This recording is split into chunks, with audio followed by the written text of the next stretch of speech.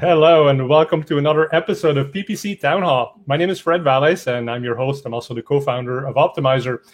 And this is our second to last episode of 2020, and 2020 is the year when we started doing these town halls. So we wanted to make it one of the best ones yet, and hopefully actually the best one yet. So to do that, we brought in some of our favorite speakers, and we're going to talk about automation. You know, we all love the topic of automation, but really we wanted to frame the conversation today in terms of, let's take some of the smartest people in PPC and let's just hear how they're dealing with all the automation that's coming from Google, whether it's smart shopping, smart bidding, seasonality bid adjustments. Let's see what they're doing, what's working, what's not working, and let's get really tactical here. So we have three great guests, and let's get rolling with another episode of PPC Town Hall.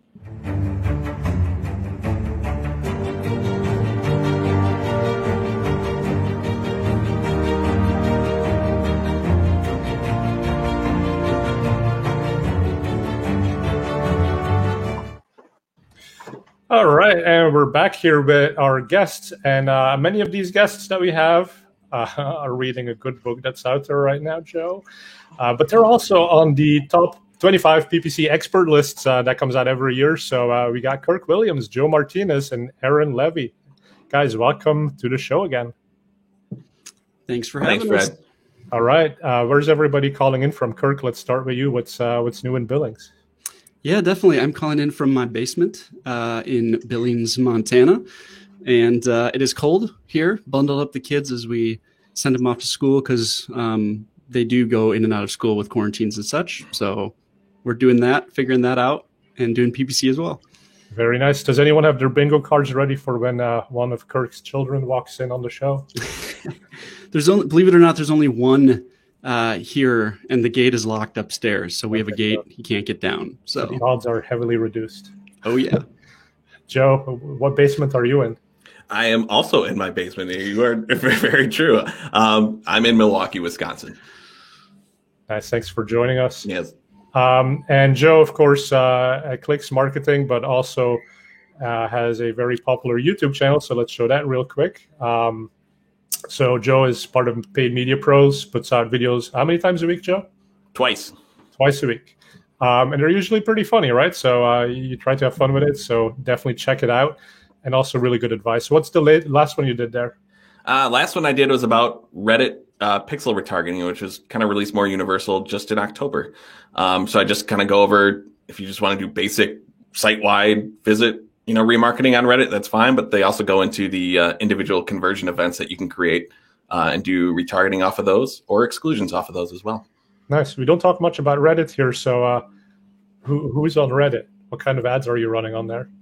For when I've done it in the past, I don't have any currently right now, but it has been very high level branding type ads because the industries I were in, people didn't want to be marketed to, and that crowd can really go behind you, or they could. I've said it before, they could rip you apart pretty easily. So it could be, you really have to research your audience before really diving in. But we use it for really just brand building, no ask at all. Just, hey, we're fun. And people engage with that better. All right, so check out that video if you want to learn how to get on Reddit. Aaron, it doesn't look like you're in the basement. You got some natural light in there. I'm above ground. What's funny, though, is that this room only has one window, and it's about 6 inches wide, and it's over there. So in the fall, I'm getting used to looking like Two-Face because this side of my face is really well lit, and this side is pitch black. It's a weird adventure. And wait, you're calling from Philadelphia? Yep. It's Kirk, like you. It's a little chilly here. I had to pull out the stuff from the sweater drawer, but our version of chilly is probably a little bit different than Billings' version or Milwaukee's version of chilly. So it's still golf season for me. Hey, it's pretty damn cold here in California too. What's cold? What's California cold? Yeah, 68. 70. No, it's actually colder than that in the Bay Area. It's like puffer jacket weather. Yeah. So, hey, everyone, thanks for watching. So tell us where you're calling in from. We'd love to hear where you're at today. And then, let's jump into some of the topics while we see where folks are from. So Pedro's calling us, saying that these are, in fact, top guys. Okay, so great. Vote of confidence. Pedro also likes Kirk's book. Good. And so we'll have some more people chiming in here where they're coming from. But topics-wise, I think we should talk about Black Friday, right? So that's just behind us. We all just did Thanksgiving here in the United States. Store visits generally seem to have dropped off for retailers. Not exactly surprising given the circumstances of the year. But what did we see in online? What have you guys seen? I mean, at least from our side, we saw. Can I jump ahead and talk about the whole Cyber weekend? Yeah, let's do it. Okay. Black Friday was bigger than usual. Cyber Monday was slower than usual. It logically makes sense because Black Friday, everyone sort of has their need to go bargain hunting and door busting and camp outside in a parking lot for whatever reason. So in theory, it's kind of pent up demand that everyone just took that online. And I think I won't speak for the group. Yes, I will. But you guys chime in too. Everyone saw Cyber Monday as kind of quiet because it's the same as it's always been. So it wasn't necessarily exciting. So in theory, the weekend when people weren't trying to ignore their families, pacing out shopping a little bit more. But Joe, Kirk, I'm curious what you guys Yeah, thought. and it's interesting because the last episode we did, we pulled in some research from Microsoft, and they had said that Black Friday would actually have slower growth than expected, and Cyber Monday was going to be the one that would pop. Yep. And then, so now in the reports, like some people are saying that didn't actually happen, but in other reports it did happen. But I think all in all, online has just grown, and whether it was on Friday or Monday or now in Cyber Week, I mean, it's basically this whole notion that there are no more one-day events. They all keep going on and on until people have hit their sales quotas, I suppose. I mean, we saw. Sorry, Fred. Didn't mean to interrupt you. We saw the same thing pretty much as Aaron, although I've heard of others saying differently. But to me, it makes a lot of sense, right? Because a lot of people were running sales earlier than normal. They had a Black Friday week or even month-long sales. I think people honestly are bored. There's early sales. I think people were buying earlier this year. We were seeing that in clients as well. And so in some ways, what we kind of saw in our numbers was Black Friday was almost like the capstone, like big event. And then it started to come down from there. We saw a little bit of a dip on Cyber Monday, but really it seemed this year that it was kind of a big earlier sales season, really spiked in Black Friday. Everyone was excited. And then they were kind of done. Yeah. And what was that driven by people fearing stuff wouldn't get to their houses in time, or was it like discounts based? That's a good point. That might be some of it. You know, I don't know exactly all of the reasoning, right? But definitely there is a concern of mail delivery and all that. We have, I don't know, it's like everywhere else, but in Billings, and we're not that big, right? But we'll see like a UPS truck backed up to like a U-Haul truck on the road, and they're shoving packages in and using U-Hauls and stuff to deliver. So, you know, they're doing a great job, but definitely people are probably a little concerned this year of what that's going to be like. And then, so shipping days, shipping delays and all that as well. And then we even saw, because of more of the earlier extended sales season, I feel like we saw more out of stock products, more sales that went quicker this year, products that went quicker and then headed out. So a little bit of fear buying then, right? So people were like, well, the discount's pretty good and it might get bigger, but stuff might also run out. Yeah. I think definitely fear-based for sure, because I know I bought stuff from Target. I know I didn't do small business. I'm sorry. But like Target on Black Friday sent out an email saying there's already delays in shipping. Still going to get there by Christmas, but it's already delayed. There's 2 other things I wanted to get for my kids, and it said it'd be 8 weeks to ship, so I'm not going to get it. So, and that was just this past weekend. I know some of that was starting earlier. To copy what both Aaron and what Kirk was saying, it was Black Friday was definitely much bigger than Cyber Monday. But what Kirk was saying, we definitely saw it earlier. So for us, it was more of like Black Friday in general was lower than expected, but the entire month of November was higher than expected. So it's almost like Black November. Some stuff was reactionary to competitors starting early, and their reaction be like, oh shoot, now we got to do it too early. And it kind of kicked off like first, second week of November for a few of ours. Right. And I think, we've all been to the stores, and I don't know what it's like where you are, but toilet paper is gone again. And I think it's like a trigger, and people are like, wait, if that's gone again, what else is going to be gone? Yeah. And so they're making those commitments earlier and then with the very generous return policies, like why wouldn't you just stock up early, right? And we've been calling it kind of the locust effect, that it's like an interesting. So I'm like kind of anthropological, and like I like watching human behavior like this. And it's combined with the virality of social and stuff like that. The second stock starts to deplete on something, people are like, oh my goodness, oh my goodness, oh my goodness, I gotta go to the next one. Oh no, there's no toilet paper on the shelves, so I must buy all of it because it must be a problem.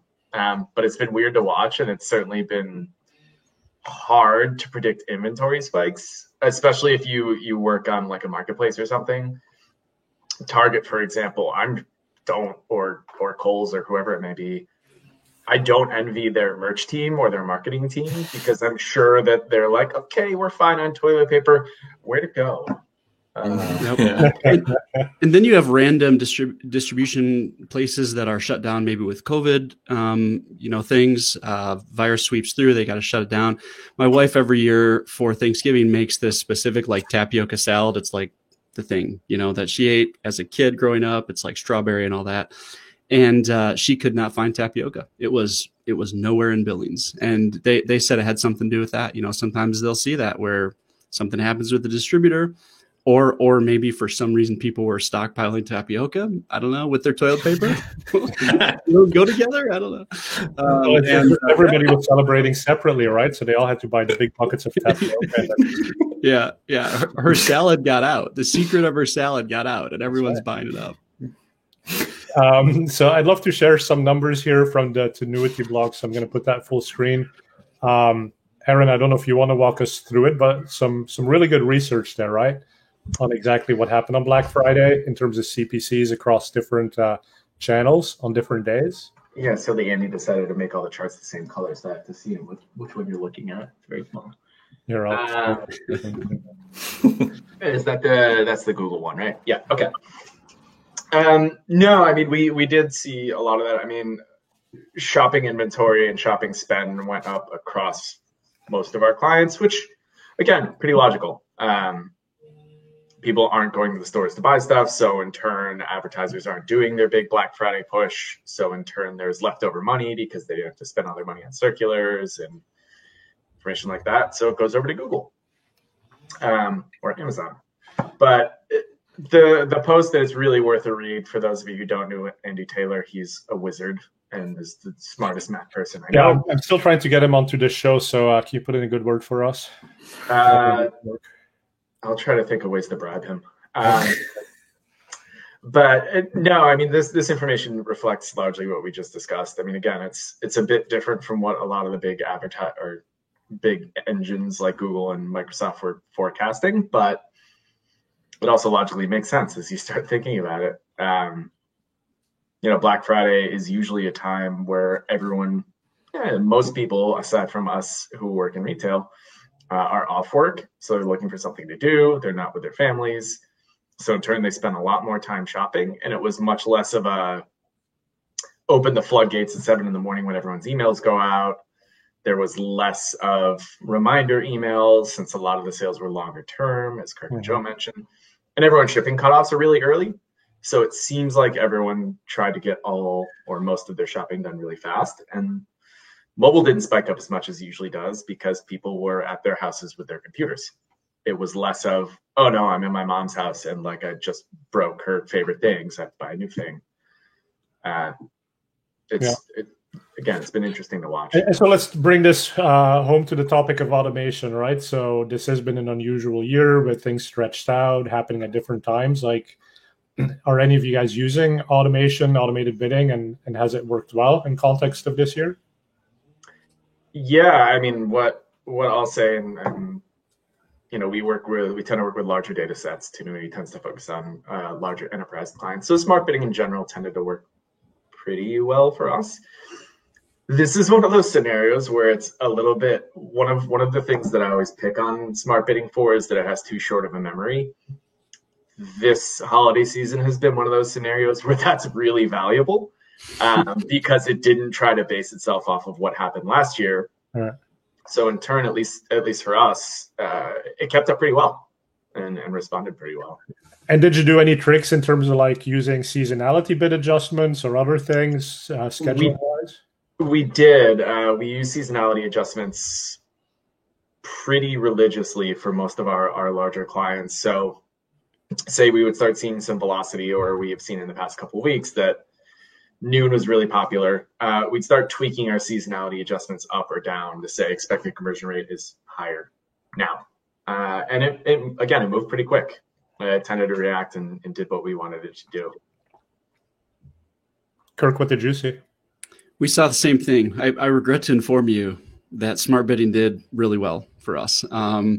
So we tried both seasonality adjustments and not seasonal adjustments. Yeah. We tried it some counts.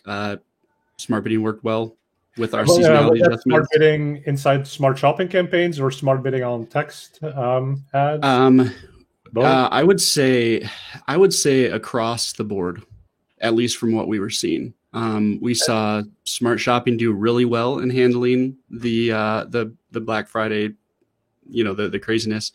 We had smart bidding on our text campaigns doing real well. Honestly, overall, you're one of the more advanced guys, right? So I'm assuming you're not just like flipping the switch on smart bidding and have like one smart shopping campaign.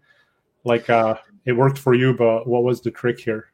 Yeah, we try to have a little bit of a combination of both, standard and smart, as well as some of that is just kind of constantly testing them, seeing what's working, what's not. But then some of that is I'm still trying to really figure out an awesome strategy of trying to think through both, because with standard, you get more of that control of saying, here are the specific search terms we're focused on, which sometimes, even if they're not always directly converting, is still valuable, especially for brands. As just one example, it might be a brand who really wants to position themselves in a certain area with what people are talking about or seeking out, where they don't have a history of sales, or maybe even people aren't quite ready to buy yet, but the brand wants to position there, right? Right. That's going to work. Not like the last click attribution and the final keyword right before the sale, but sort of like building the funnel and being aggressively going after a new market segment. Mm-hmm. And so that might be an instance where standard is a better fit, because we're really able to target those specific terms, especially with like a search term strategy where you're utilizing different priority structures and all that. But smart. Sorry, I love asking questions, so I'm sorry to interrupt. But in terms of smart shopping, right? So Google figures out the keywords and the targeting. Do you ever like mess around with the feed and duplicate products, or have other tricks up your sleeve to kind of like get stuff in the upper funnel queries that might not be quite as specific to that one product? With smart shopping, or just with either one? Yeah. Well, I guess it kind of applies to both, right? Because they both use the Google Merchant feed as their base. Mm-hmm. We do. It's funny because about a year or two ago, we were even chatting with like a Googler who was telling us, dupe. Basically, he told us straight up, hey, dupe the products, put Black Friday in the front of the title, right? It's a new product, change the ID, all that. And we had a few months back, we had a product or a client where we had some dupe things going on. This was actually an accidental thing, long story that we will save for another time, that their team had done, clicked a button on Shopify, all of a sudden they have dupe products, right? They were actually disapproved. So, and by the way, I've been seeing Google Merchant Center filters far more aggressive than in the past. So I actually think that Google's really kind of starting to watch all that stuff a little bit more. Yeah. But definitely, to answer your question, in the sense of definitely trying to figure out ways with the feed, and like you said, and that's one of those things where we're really trying to think through creatively. Okay, so smart shopping, it's not just search, it's on display, it's on YouTube, it's on all that. Hey, rather than be frustrated that we can't just control the search terms, like really, how can we use that to our benefit to get in front of all those people that for some reason Google wants to buy from us? Cool. And one of the things that I don't hear a lot of people talking about that I think there's opportunity with smart shopping more is figuring out ways in your campaigns, and I would love for Google to change this, but you have one ad basically per campaign that you can set up really with smart shopping. So I'd love them to have some sort of either different ads or different ad groups or whatever, but we're trying more and more to figure out, hey, how can we group products around that ad creative? Because it really is more of a creative aspect to shopping than has ever been before, even arguably Showcase. And so kind of experimenting with that as well. So really using the power of like, hey, Google's going to show this thing on YouTube ads and all that. It's going to have ads. It has the image. You can put a video in there, really kind of orchestrate it now around the ad creative, choosing your products wisely, things like that. We've seen that begin to work really well. So. And sort of one of my thoughts around this is that, we used to have like this AdWords system, and we would optimize little pieces within that, whether they be bids or ads or targeting. But Google is automating within that sphere of what AdWords or Google Ads is. So to us, like, we're being pushed to the periphery of that system. But it's interesting, and that's where the whole new best practices come in, because now you can sort of manage things, but at the periphery of the ad system, but that still feeds into the ad system and modifies what the ads look like. So I think that's a little bit what you're talking about, right? Is use that feed to figure out how you actually manipulate the ads, even though technically you might think, well, we don't get to control the ads from shopping or smart shopping. Right. So that's one concept that I'm thinking more and more about. Like, and I think the other point that you made, which is really interesting, is, you could be happy with the results that you're getting from the smart shopping campaign, right? But if you're watching this and if you're, one of us, you're not happy with average results. Like, we get paid to deliver more than average, right? So it's like, what are those new best practices? And Joe, I'd love to hear from you, like anything in your world that's like dramatically shifted and where you've seen a brand new opportunity that a lot of people might not realize yet. No, we just in terms of how it shifted. I know I mentioned when our kind of Black Friday started earlier than possible. Our seasonality bidding kind of was thrown out the window of what we expected to do. I'm unlike Aaron. Aaron looks with more enterprise, larger data sets. Mine are mostly smaller clients, very niche products, sometimes higher ticket item type products. So we understand that those really aren't necessarily the impulse buys. So we're looking at more of the time of day, understanding that it's going to take multiple touch points for a user to buy this product. And we hit them enough with discovery on social and Google and everything initially, but then we're seeing that they later go back on their phones at night. And, if they're higher ticket items, sometimes when the parents have to wait to do their things after the kids go to bed, it was the late night hours that we're seeing the better performance. So it's just readjusting the different schedules, because last year's schedule doesn't apply to us this year. And then just updating how we wanted to boost our bidding and performance on that aspect. Sorry, I hit my mic there. Joe, you just triggered a question for me. Fred, I'm taking your job. I'm going to ask a question. Really? I mean, there's 4 people who call, like, well, I'm off. You guys handle it. This is like when they say manage up. I'm interviewing up. What about demographics? Did you guys see any change in demographics in the seed that is for pulling this in? Honestly, I haven't looked at our accounts yet. But the concept of digital newbies, there's a lot of people that historically were store only, or obviously skews older. Some seniors who normally would go to the store are now trying to figure out this internet computer machine thing. Did you see any changes in your ad demographics and performance, conversion rate, things like that? Yeah. The one I just mentioned, like their goal, I mean, it's an item that their goal is ideally would be like top 10, top 5%. It's a high ticket price item that people would want in their house. That was usually like a go-to demographic that we would see. And then the unknown category just skyrocketed, like within this past 6 months. It's not really affecting anything, more in terms of like, is it something that we really try to push more? Do we update any bids towards on this one because it's still converting not as well as the top 10%, but they got to be in there somewhere. There still have to be more in there. It's that type of calculation that we're trying to work through as well. Gender demographic, no difference at all. Age range, a little bit on the older one, but also I think just in general, we saw a boost from like the 18 to 24 age range, and that's definitely not who they want, because most of them don't have the money to buy some of these products. But it's some of those that we've seen. It's just the household income one that was the biggest change than what we've seen. And that was 6 months. That wasn't just like recently because of holiday stuff. And I want to show something that's interesting on that topic. So this is the Search Engine Land article, and I've highlighted that sentence. But as far as like digital newbies, so how do you convert them, right? So they're not that used to shopping online. So it looks here like retailers that were offering curbside pickup had a strong increase in conversion rate. So that seems to be like one of the things bridging that divide and getting the digital newbies who are used to going to the store maybe to like do a bit of a hybrid approach. Well, it's interesting. Something that we've seen, Joe, much like you, over the last 6 or so months. This is going to sound rudimentary, but a return to basics. To be blunt, I've somewhat abandoned calls to action over time. Like if you're showing people a picture of a product, they know that you want them to buy it. But returning back to some of that stuff and almost giving turn-by-turn directions to these people that aren't digitally native seems like it works.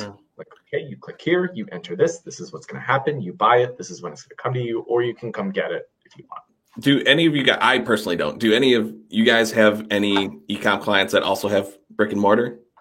Mm-hmm. Yeah. Have you looked at anything in terms of like store visits in correlation with that? Like, would they count like the store visit column? I'm literally asking because I don't have any sense of familiar with it. Has that factored in at all in terms of those metrics within Google? I mean, I'd let you answer that too, right? But I would think that's kind of a weird metric at this point to look at because in so many places, store capacity is limited to 10% because of what's going on. But would it count in terms of curbside pickup? Is that close enough proximity to even trigger? I'm gonna do the thing we all hate. It probably depends. It depends how precise of a location they could get. Like if it's in a mall, which realistically wouldn't be getting stuff anyway, no. Yeah. If it's in the back pickup area of a mall, maybe. If it's in a strip mall, probably would count. If it's a standalone store, it should track them all. But that's an interesting data set. I should look at that. That's a good question. You're welcome. And someone answered that. So now, assuming that you have that data, somebody please do answer. But assuming that you have the data, how would you use it? Would you actually factor it into quote unquote conversions, which then feeds into the automated bidding, or would you just sort of treat that as a separate thing that you just monitor for now? It varies a lot depending on clients because, like all things, it also depends on cost and revenue centers. So maybe the digital team isn't incentivized to drive people to the store, so we want to discourage it, even though these are kind of contrary to what we might want to do as a business. That's how the world works sometimes. But those that are a little bit more holistic, what we might do is look in, and this feeds into a topic on just how we look at search as a whole now, but coach the bid tool to do what we want. So if we see that like this demographic, this set of terms, this set of ads, whatever, tends to convert better as an in-store pickup than it would be as a standard e-com thing. Okay, let's take that group, pivot it, tell Smart Bidding that we want more store visits for this. That group can go, and then we'll keep the other stuff towards the more conventional. And so that makes sense, right? So you want to prioritize the audience that you care about, whether it's store visitors or new customers who haven't shopped from you before, or whatever it is that you care about the most. So practically, how do you get that in place? So I'm going to jump ahead again. This is going to kind of answer the how do we structure our campaigns right now in general? Like what's new? What have we abandoned? So the way that we look at it is essentially conversion runways. If you think about Smart Bidding on its most practical level, it largely looks at expected conversion rate. So the way that we think about it is, okay, what do we expect this group of, frankly, people to do? Talking about SCAGs and keywords, if intent is fundamentally different, we'll split them out. If not, we'll compress. We all know that Google and frankly every engine is pushing towards consolidation, and so are we. It's a little bit more of establishing runways for the automation to make the right decisions. And those runways, sorry to interrupt, but if you have these more granular structures, right? So you might break out one group if you think it's different. Is that then for the purpose of setting a different TROAS for that? Correct. Okay. Correct. So we split this group out, and sometimes it's audience based, sometimes it's keyword based, sometimes it's interaction based, sometimes it's demographic or Google audience based. Like in the back of your head, you're also doing a lifetime value calculation. What's the probable? Yeah, somewhat. You don't want to shrink data too much to the point that you're making bad assumptions. So it's one of those things where the way that we look at it is performance different? Is value to the business different? Does messaging need to be different? If the answer is no, then don't split them out because smart bidding will work better with more inputs and more information. If any of those things do need to be different, that's where you start looking at new campaigns, new ad groups, new ad sets, whatever it may be. Yeah, and with messaging being different, and I want to hear from Joe because I know you're a big messaging guy. But like one frustration that we sometimes face is like we have these responsive search ads that we put in all these components, and next thing you know, it's like literally every piece of like description that we've put in there, it's in the ad, and the ad just is complete nonsense, but it's got a gajillion calls to action, and it looks like junk, right? Yeah. When Google's doing these things. Yeah, there's ones that we will utilize the pin option on them to make sure that certain elements of them show. It's something that we definitely consider as we're mapping it out. That's something that we will honestly show in front of clients too. We get up to this many headlines. These are the ones that they show. Would it make sense if this came before this? And would it be a good ad if these three even shown up? Okay, if so, if you really don't want that combination, which one of these can we remove? You know, does it really make sense to add all these variations if 4 of them pretty much say the same thing? Google's going to flag it. They're going to say you should add more keywords into your headline. So I don't want 6 headlines in there that are all just keyword focused. It looks like junk. But it's one of the things that we've honestly just played around with. Is what makes sense. You know, and that's where we kind of focus on value prop. Maybe I'll pin a first one that's made more sense to the product type thing, and then just look at testing the other ones. We more and more slowly, I have liked RSAs. They didn't really work for me that well in the beginning, but more and more I see them working better. And when we've seen them, I know this probably isn't really applicable to most people, but on our a few accounts that we have that are grant accounts, which are limited anyway, the moment you add RSAs to a grant account, impressions and clicks go up. So if you're really trying to milk that free money with a grants accounts, RSA that one up completely. And that's interesting because there's probably less focus on conversions in those accounts, so Google can sort of get you maybe the junkier traffic and still get a good enough quality score. Yeah, and you're okay with it, absolutely. Exactly, because all you care about is that brand exposure. But if you actually cared about conversions, then that gets into some other topics we could talk about here, but like broad match and like how willing are we to take just any query that comes in. And by the way, we don't know what the queries are anymore. So yeah. Well, it's all just match now. It's all the same, right? Basically, yeah. So it make our lives easier if they got rid of match types. Yeah, can we agree? Can we agree the keywords are gone? Like they're there, but they're not. That's what you said last time too, right? So yeah, they're gone. Yeah. I just want more people to get on my keyword list boat with me. Yeah, no, you were the one. You were the first one to say it. So I'm kind of on board. And that's where, I mean, we're looking more and more into automation with stuff like that. I think you had shared previously, Fred, the Search Engine Land article by Ginny Marvin about broad match. I had commented on that. You know, so we're just really trying to think through this whole idea of Google leaning hard into automation. Those of us who've been running things for a while, you know, it can be frustrating. Sometimes it's just the fact that it's changed. I mean, I fully admit to there being a frustrating level of learning something for a decade and then having that change. So I know as much as an intern on this one specific thing, right? There's a frustration to that. The flip side of that is, unfortunately, there's an evolution of that needs to happen too. And with automation, you know, we're trying to really think, how do we in some ways reinvent the way we think about structure and these sort of things? And so on that broad match idea, we've started testing things like, okay, Google, like let's give this a try.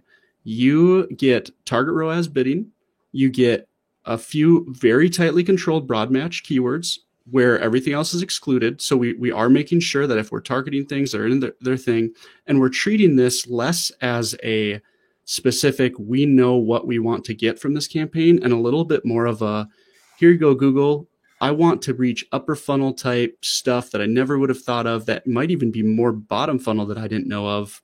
Let's see what you can do. And treating it a little bit like, in some ways I mentioned the smart shopping. I've seen others do that with things like DSA as well, maybe layering on remarketing or even trying DSA with TROAS and really trying to limit some things with negatives and all that. And trying to think through different aspects of the account in terms of, here are the really locked down things that we target, these specific keywords, that is more controlled. And then also, here is is giving Google's automation the chance to go out and find us stuff that we never would have found when we're just mining a couple of search term reports and that. Correct. And overall, I've been surprised overall by the results, and it has us leaning into trying to rethink some of that stuff more than we did a year ago. Yeah, and I think that makes total sense because you said, I mean, like, hey, should we focus on upper funnel and blah, blah, blah. But at the end of the day, like, the goal is to probably increase revenue, increase profits, and upper funnel is one way to get that. But like, why do we have to control that, right? If Google can explore it, I mean, does upper funnel work within the bounds of the ROAS targets and the profitability targets that we've set? And so I think the key point that you made in the article too, or in your tweet response to Google's change is, if you're going to run broad match keywords with manual bidding and manual ad text, well, that's when the problems arise, because now you're bidding the same price for a junky search term that comes off of that broad match as for a good one. But if you let smart bidding figure it out, it knows that that's probably not as good of a query. And if it doesn't know right away, I mean, it'll figure it out in 2 or 3 clicks, right? And then the price starts going down, and eventually it's still giving you the results within the bounds of ROAS, whatever you said it should stay within. And it really is dependent on, it is almost 2021 with Google's machine and not 2019, 2018, 2017, right?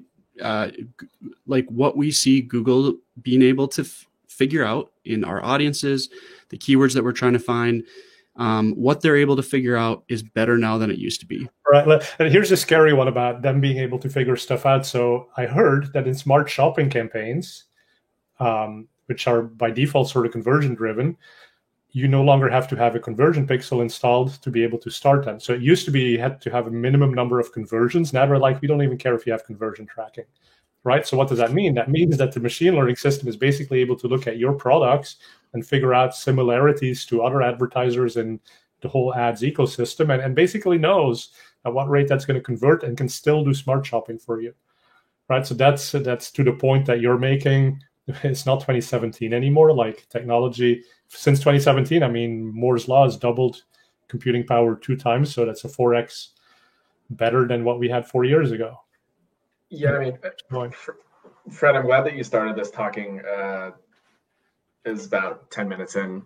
You mentioned talking about keywords and the system, and you called it a system. And I'm glad that you call it a system, because I think we're all discussing the same thing. And again, I'm going to get back on my keyword boat because I want friends on here. But search is less about words now, and it's more about inputs. So what that means is we're feeding all this information to the system. Where you live is an input. How old you are is an input. How many children you have is an input. All this information is what feeds the Google system. Then it takes all these things together and maps, how much do I want this click? So when we're stuck on, again, something like really precise words, or like, we must set our manual bids, it's kind of like buying a Roomba and then shoving it around your living room. Like, I get it. And like, don't get me wrong, the system has its flaws, but as long as you give it guardrails where you're okay with it being wrong and let it do what it's great at, Kirk, as you were just saying, if you feed it information that tells it what's important to you, and you let it do what it's good at, it usually works. Yeah. And I think we're totally on board with that. It's at the same time, it's depending on how much time it needs to get it right. I think that's where us seeing the search queries will help guide it towards that right. And I know when this whole search query thing was announced, Kirk and I had a discussion. Aaron, I actually think you might have been in on that one too. Saying like, I didn't think it was a big deal as much. And then you realize how much was taken away. And then one of my coworkers, Tim Jensen, was sharing his search query reports, and literally Google is targeting the exact opposite of what the product is. Not like chocolate milk chocolate. It was a close variant, the complete opposite of what the product was. And it's like, that's dangerous. If we can't see it, and then that's what they're optimizing towards, I think that's what people are afraid of, and now rightfully so. Mm-hmm. And if I sounded too pro Google, now I can sound anti-Google in a sense. So I can contradict myself here a little bit, which I think sometimes is healthy. And that is, so hopefully Googlers are listening and hearing like, yeah, they're pro automation. We are, but then we're also, as Aaron and Joe as all three of you are saying, we're pro automation, but we're pro human guided automation. And so there still is absolutely a place for us not just throwing a broad match term with T-row as bidding and just being happy with that, because there are other elements of things that we can pull out.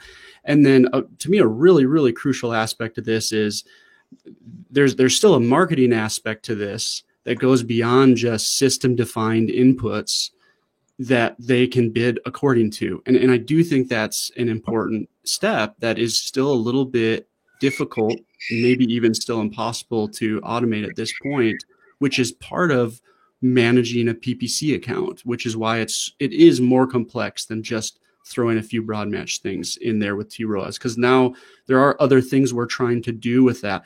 Losing 90% in some of these accounts of search terms, we use those search terms for other things than just putting, than just excluding or not excluding. There were other ways we use those in our marketing efforts. That's gone now.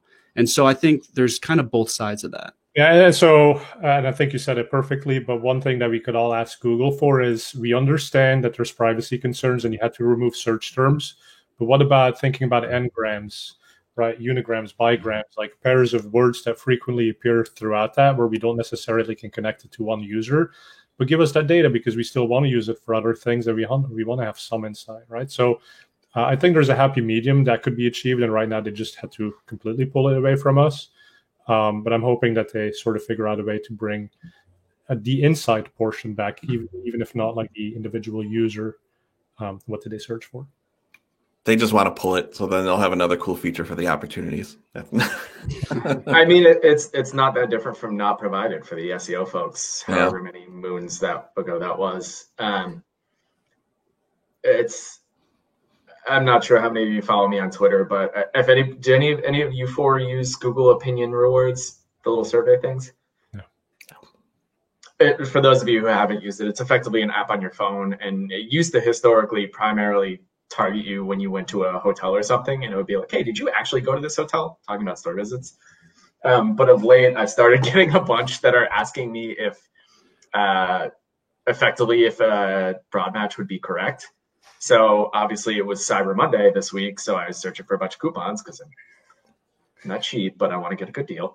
And so in turn, I've been getting a whole bunch of stuff where it's like, hey, does this word sound good for you? And they're like, Iceland coupons. And I'm like, what?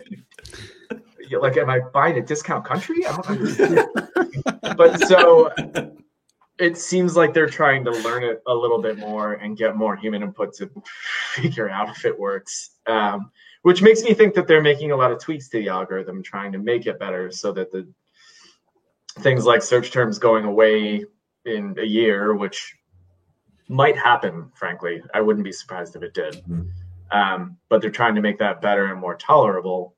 I mean, at least what we're doing is that what we're doing for a good number of our clients is that we're throwing everything in the keyword tool on broad match and getting all the keyword suggestions. And then like now we know what the algorithm is going to match it to. Here's our negative list. But that's a good strategy. So you use the keyword tools to figure out what search terms might come out. Nice. Mm-hmm. Any third-party tools that you love? Not asking for Optimizer because we don't really do keyword suggestions that much, but how else do you find search terms now that Google doesn't give them to you? For us, using, again, it's a little bit of a return to old, but in a new way. It's using things like Search Suggest. It's looking at the sort of similar suggestions or tools like Answer the Public or Subel. Again, just figuring out, just like Google's trying to steer its own ship, it's kind of steering people's minds too. So like whatever shows up in Suggest, like that's where the volume's going to go. So doing that with different VPNs to represent different locations and figure out neighborhoods and stuff like that. That stuff that we used religiously in like 2011 and then went away from, we're now going back to it, but in a little bit of a different way. Hey, let's all hold this up and talk about this. Mine's over there. Aaron, go get it. Yes. I want a bobblehead. That's awesome. Right. Anyone who wants to send Kirk a bobblehead, ping him later for his address. Yeah. All right. So, Kirk, congratulations. You got your book out. I know it's a big effort. It's got good reviews on Amazon. So tell us a bit about the process and what are some of the key takeaways that you put in there? Yes, definitely. I always think of Seinfeld. If we have any Seinfeld fans listening, what is it a show about? It's a show about nothing. And I feel like that's my PPC book. What is a PPC book about? It's kind of about nothing but everything. It's a very random set of, I use the word philosophical, maybe a little bit loosely, but it's a set of philosophical kind of ponderings of stuff related to PPC. So stuff like attribution, stuff like automation and data. And are there any data rights that advertisers have? If so, what could they be? Things like that. We talk about agency stuff, marks of bad clients to avoid that you can see beforehand on your calls with prospects, PPC pricing for agencies, things like that. So just kind of had this itch to sit down and just, a lot of the kind of individual things that I just have thought about over the years. I wanted to write on those, get them compiled into a book, and push that out. So. What I like about it is that you're not necessarily like going at it with the goal of like, hey, I'm going to tell you exactly what the answer is, but it's more like what's been the thought process over the many years of running an agency and considering the pros and cons of everything. And so then sharing with people where you landed at this point, but also the thought process that went into getting there. So I thought that was really valuable. And there's one part.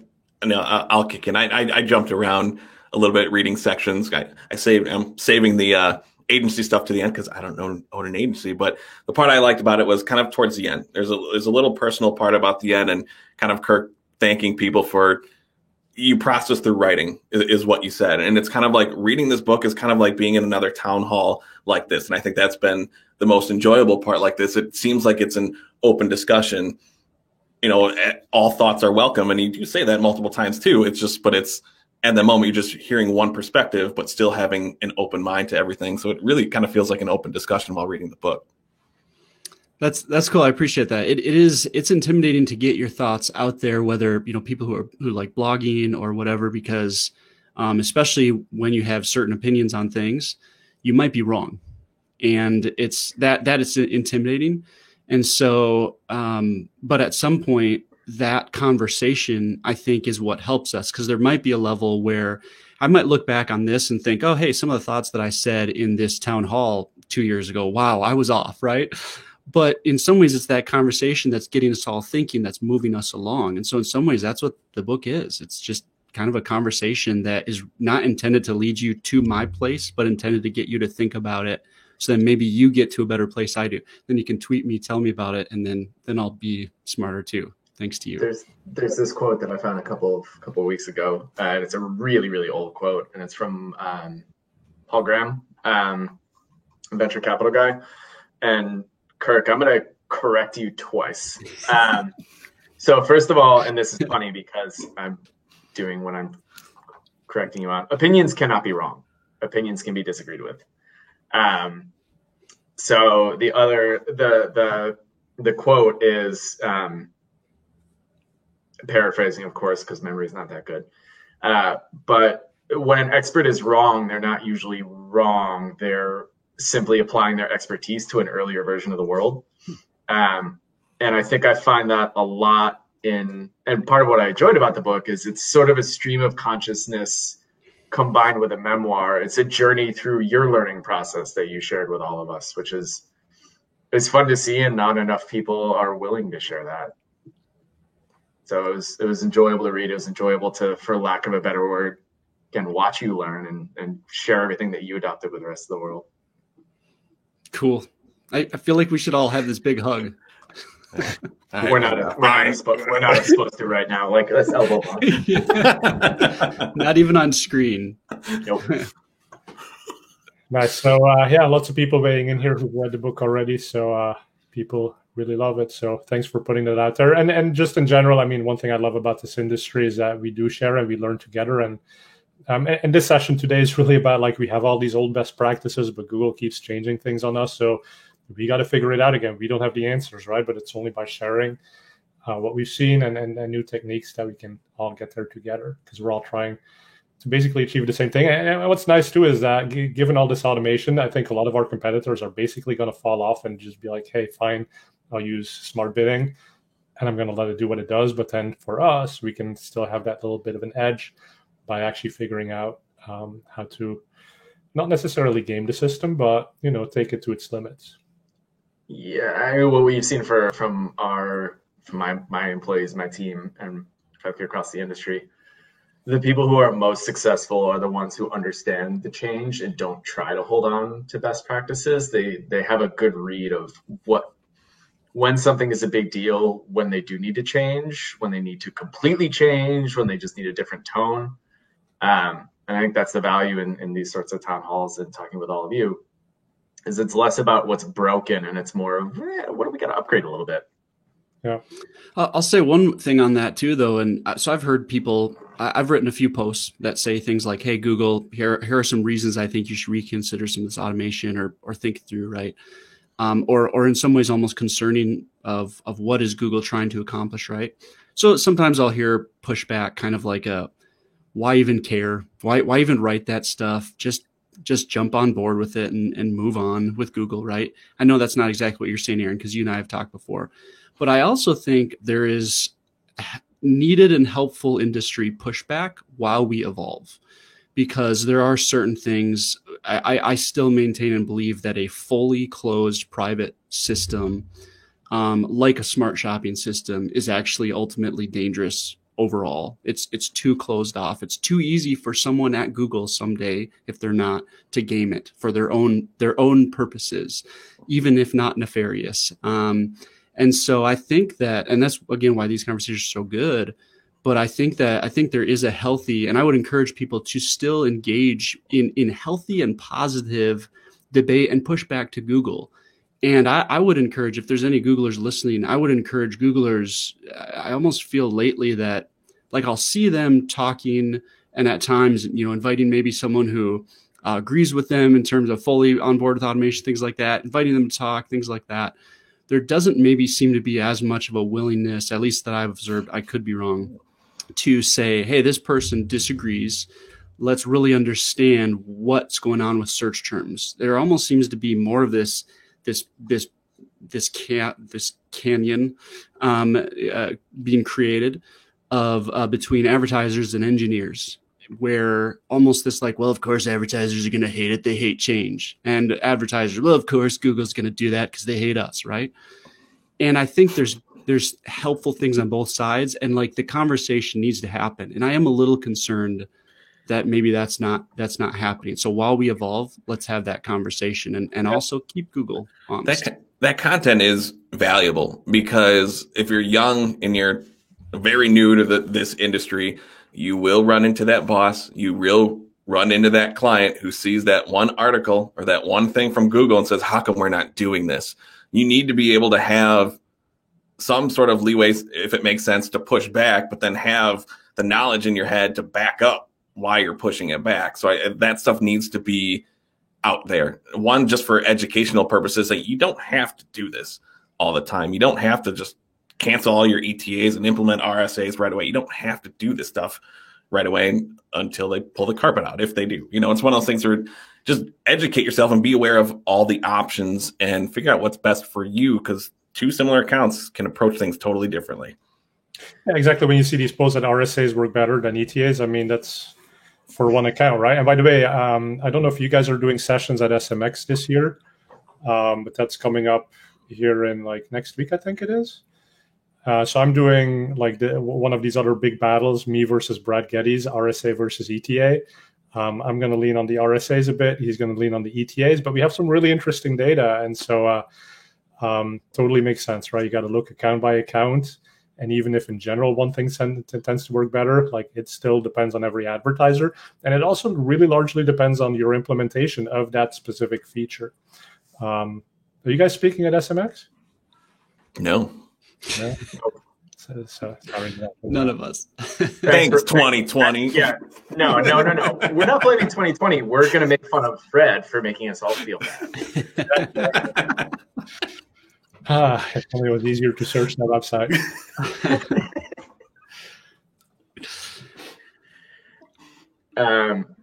No, Kirk, to your point before, first of all, that was a great impression of Joe whining about Google. But second of all, it's an interesting point. And I think it's one of those challenges. I'm not going to take the Google side of it, but it's one of those operational challenges where it's product versus engineers versus sales. And effectively, I mean, no beating around the bush. A lot of our Google reps are sales. They're sales. They're not supporting people anymore. That's okay. I don't think Google will deny it. But that's one of the challenges that all of us face, particularly as agency owners. We can get fired. Google kind of can't, which raises a really big challenge. But we've actually, most of my team knows this, but it hasn't formally been rolled out. We're putting the phrase best practices in a swear jar. You're not allowed to say it anymore. Beautiful. You have to say recommendations, because if you say best practices, like this is a Google best practice. Yeah, a Google average recommended thing. We recommend doing something different. So